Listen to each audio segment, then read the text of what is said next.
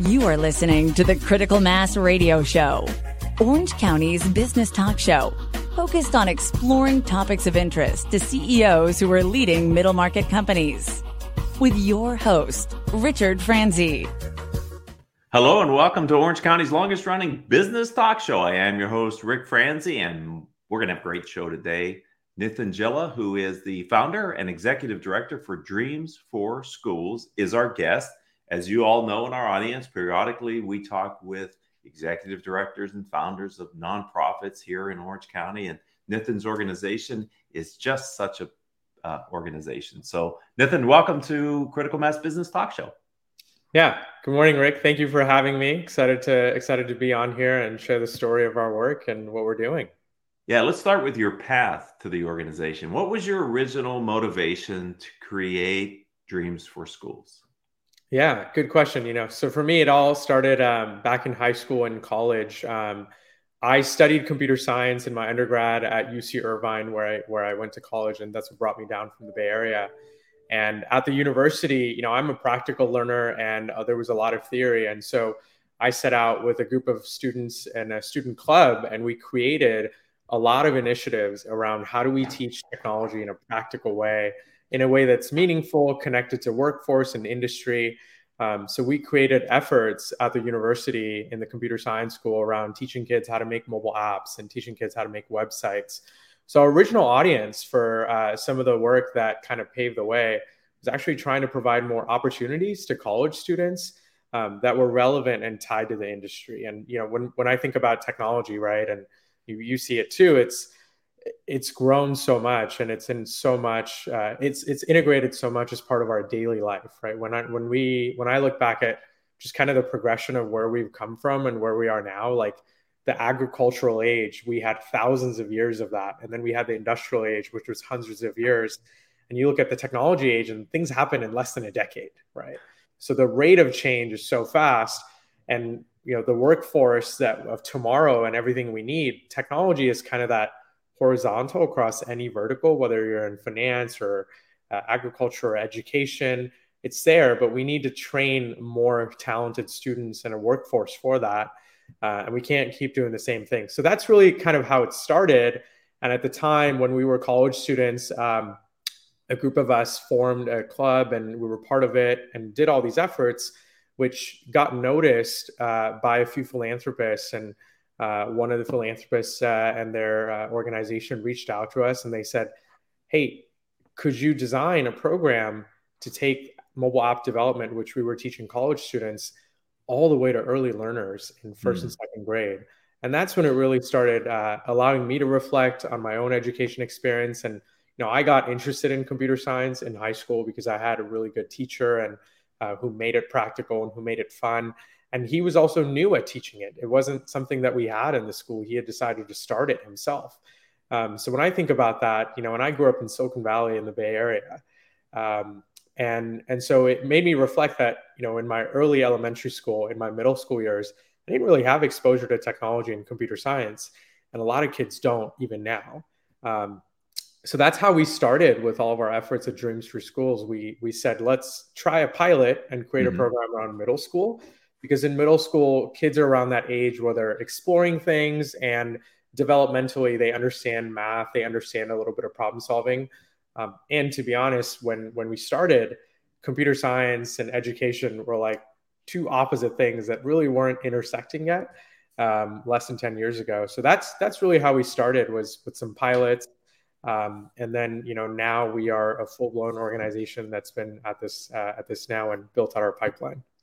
So let's talk about the mission for the organization and practically. And you're right, 10 years seems like a long time on the technology side, but 10 years is a blink of the eye as well. So what is, as the organization is currently structured and positioned, tell me about the mission. Yeah, so we really found, so our vision is to really bring more access and exposure to students, especially in underserved at-risk communities where access is an issue, to STEAM opportunities. So STEAM for us, we embrace science, technology, engineering, arts, and math. And really what we're looking at is going into communities and partnering with schools in areas where there's gaps, especially on the technology, computer science, and engineering side, and making sure we can come in and support those students or parents or districts in making sure we can fill those gaps with a pipeline of programming that allows for that experience to, for a student to go have a meaningful experience and see if they're interested in pursuing technology in the long run. So are you working with the public education system, private education? Yeah. So we work with a range of stakeholders, public schools, public school districts as well. We have a few private schools that we work with, but mostly our focus is on the public education side. And then we work a lot in out of school space with nonprofits and other community partners, from Boys and Girls Clubs to homeless housing organizations and to Big Brother. So we have a network of different stakeholders that we work with. For us, at the end of the day, it's how do we be a partner behind the scenes to a lot of the organizations that have built that infrastructure of kids, and where they're meeting with kids, where they're regularly having programming. How can we be a part of that and infuse STEAM-oriented and computer science-oriented programming is kind of the approach that we take now. So I want to delve into a little bit more of what the actual programs are. But before I go there, in my mind, I'm thinking the impact of one motivated teacher in your high school gave you insight into technology. Then you took the initiative in college, if I have the story correct, to bring up other people with a similar passion. And then another individual who had the ability to maybe be a funder saw what you were doing. It's all about the people, isn't it? And the impact they have on others' lives. It really is. It really is. And it's funny you say that. The best advice I ever got is early on, and I had a hard time understanding it, but now I think I grasp it, is find people who you want to do life with, where you can be supportive of one another. And I think I look back at my life and everything I've done, and I feel like it's been the people, right? People make it or break it a lot of times, and finding good people is tough. But that's why, at Dreams for Schools, everything we're doing, we're always kind of focused on like building a family kind of feel, Dreams for Schools family, as we call it. Once you're in, you're with us, you're part of our journey, and you're helping us kind of walk forward in that sense. Yeah.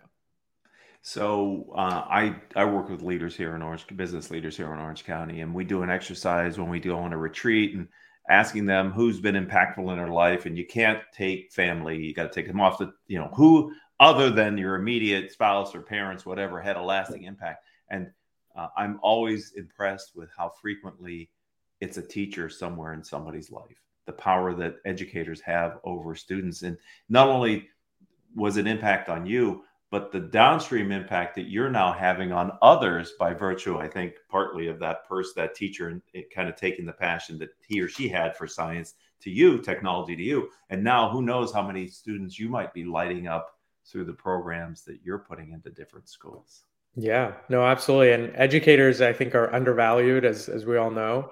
They have the hardest job, right? They get the most time with the kids day in, day out. And so I think it is an important role. And, we try to be that for a lot of kids in the after school space, where oftentimes, they don't have quality programming or don't have a space to go to. So no, I think being in this space is so rewarding when you're able to go through it. I mean, I go to site visits, talk to my team. We've had some amazing stories that we've learned about even this past week. And so it's pretty inspiring to be a part of this work. So let's talk about what happens in the classroom relative to Dreams for Schools. What type of programs are you working with schools to bring to these students? Yeah. So for us at the organization, it all starts with curriculum. And so we have a big focus on developing STEAM curriculum. So what that means is looking at what are the age groups that we're working with. And currently we work with grades 1st all the way to 12th is the pipeline. When we started 5 years ago, we were only working with middle school. And then we've been slowly expanding our pipeline. So we first start with curriculum, and then we take that curriculum and actually build classes around it. So for our 1st and 2nd graders, we have a Let's Explore STEAM program. For our 3rd to 5th graders, we have a coding program where they're making their own games. And then we have an engineering program where they're actually learning about careers in civil engineering, electrical engineering, mechanical engineering, and aerospace, and what that means, and doing projects around that.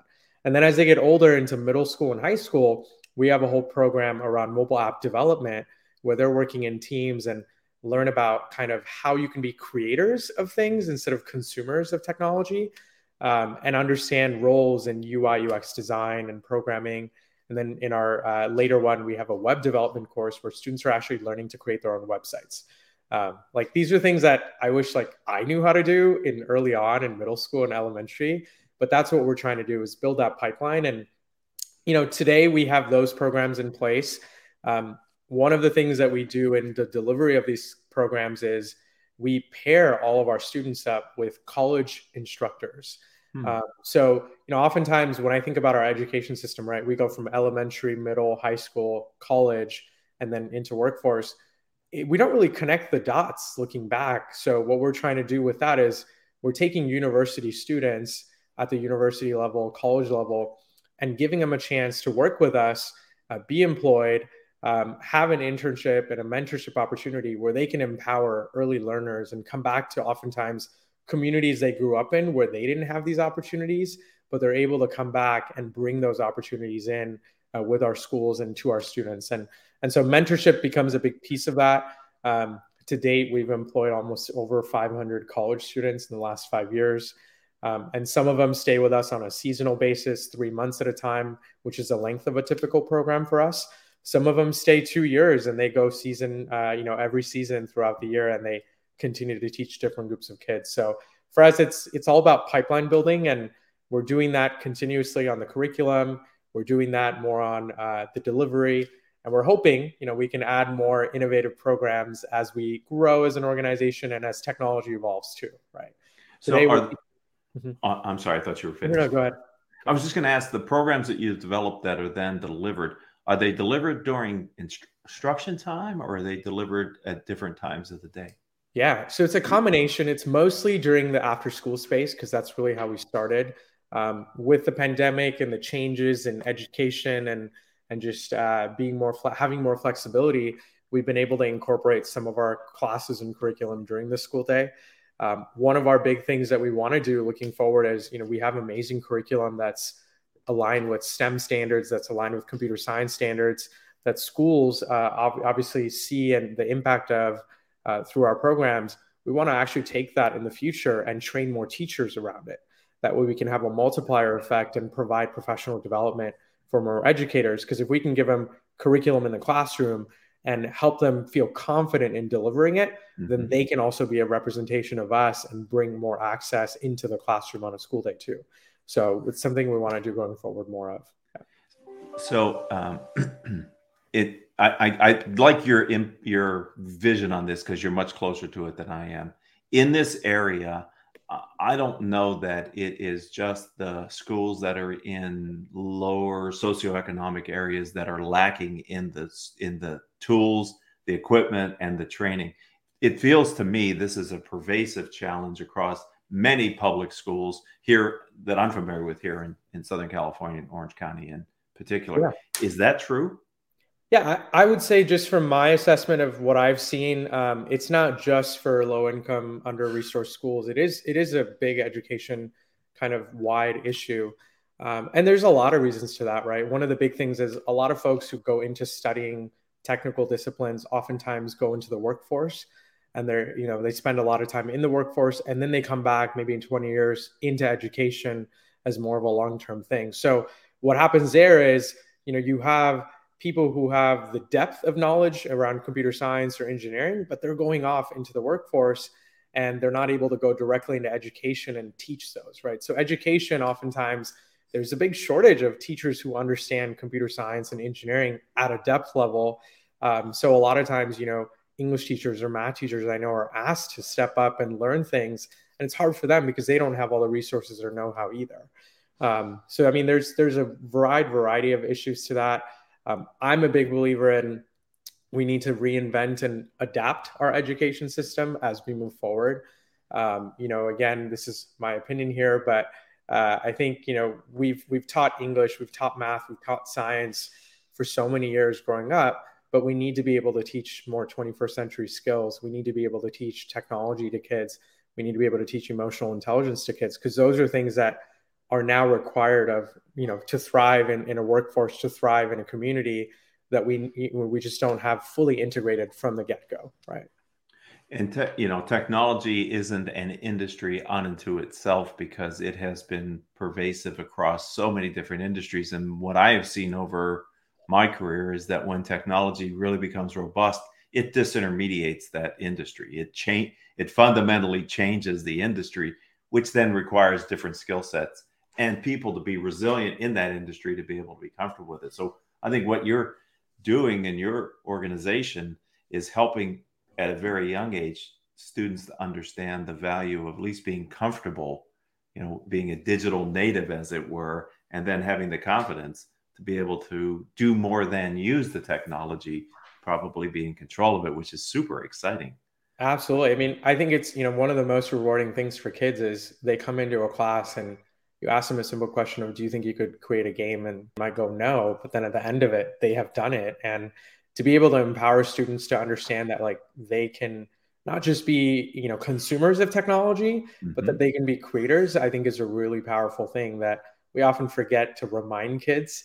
And in my line of work and in just kids that have been in my life too, that I've grown up with and seen grow up, it's pretty remarkable, what they latch onto. And I think they're way smarter. The generations coming up are way smarter than I will be, or the ones that precede me. But I think we have a duty, and I feel a responsibility to be able to give them the tools to succeed in that sense. Yeah. So this is all fantastic. And we know that nonprofits are a corporation with just a different business model, but there's still a business underneath this. It takes time and money and people's salaries. How do you, in your organization, raise the funds required to be able to do the work that you're doing? Yeah, great question. I think, as you said, right, nonprofits, they're a nonprofit from a legal sense, but they're a business at the end of the day. And that's something I take very seriously. And so we as a nonprofit, even though we're legally as a nonprofit, we try to run like a business, right? We have partnerships with schools. We have partnerships with funders. So we do have some grant funding that we receive and that we write for. But a lot of our actual partnerships is really through government and school district funding, where we want to partner with schools, help them understand the value of the work we're doing, and have them invest public education dollars into bringing more access to these type of programs for kids. So, we diversify in that sense from not just having revenue through schools and partnerships, but through foundations and then through corporate partners, which is a small area for us right now, but it's one that we want to grow because we have a lot of engagement that we want to bring volunteers from companies into to speak to kids at our STEM nights or at our showcases to help validate and help them understand that like what they're learning is actually applicable in the real world. And it's something that they can kind of tie a long-term career to in that sense. Yeah. And we have such a foundation of technology-laden businesses in Orange County. And with UCI being at the center of a lot of that development. So it's exciting for me to see how that ecosystem has really been accelerating and maturing and growing as other entrepreneurs stay in Orange County to grow their technology companies and don't have to go to Silicon Valley or to some other location. That we have the ecosystem here that supports them. Absolutely. I know there's a lot of regional efforts here to make Orange County kind of the next Silicon Valley in its own hub. And we're seeing that across the US, right? From Austin to other places. So it is an exciting place to be. So let's talk about tomorrow, Nathan. What do you see for the organization's future? Yeah. For us, this is a big year because we just hit our first 5 years of operations, which is monumental. And it's kind of crazy to think about. 5 years ago, we were just starting in a small way. Where we're really looking to go is we want to really build out a more robust pipeline of programs for kids across all ages. And then our next step is, can we work with schools and more partners to get that pipeline and to get kids going through that on a consistent basis year in, year out to be able to have more sense of continuity. So like imagine a first grader going through our program and then for 5 years going through different exploration and learning different aspects of it. I mean, that changes a mindset and that helps introduce a lot more long-term thinking and could influence behavior change. So that's a big piece of what we want to do is we want to grow continue to grow our pipeline, and then really just reach more students through partnerships. We're big on partnerships.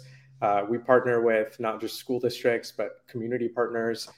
With the pandemic, it's really opened it up for us from teaching virtually, not just here in Orange County, but expanding regionally. So that's one thing we want to do, is find quality partners that are willing to trust us and give us an opportunity to work in their networks and to be able to grow slowly, but surely in that sense. So, and again, we're kind of bringing it back to the people, right?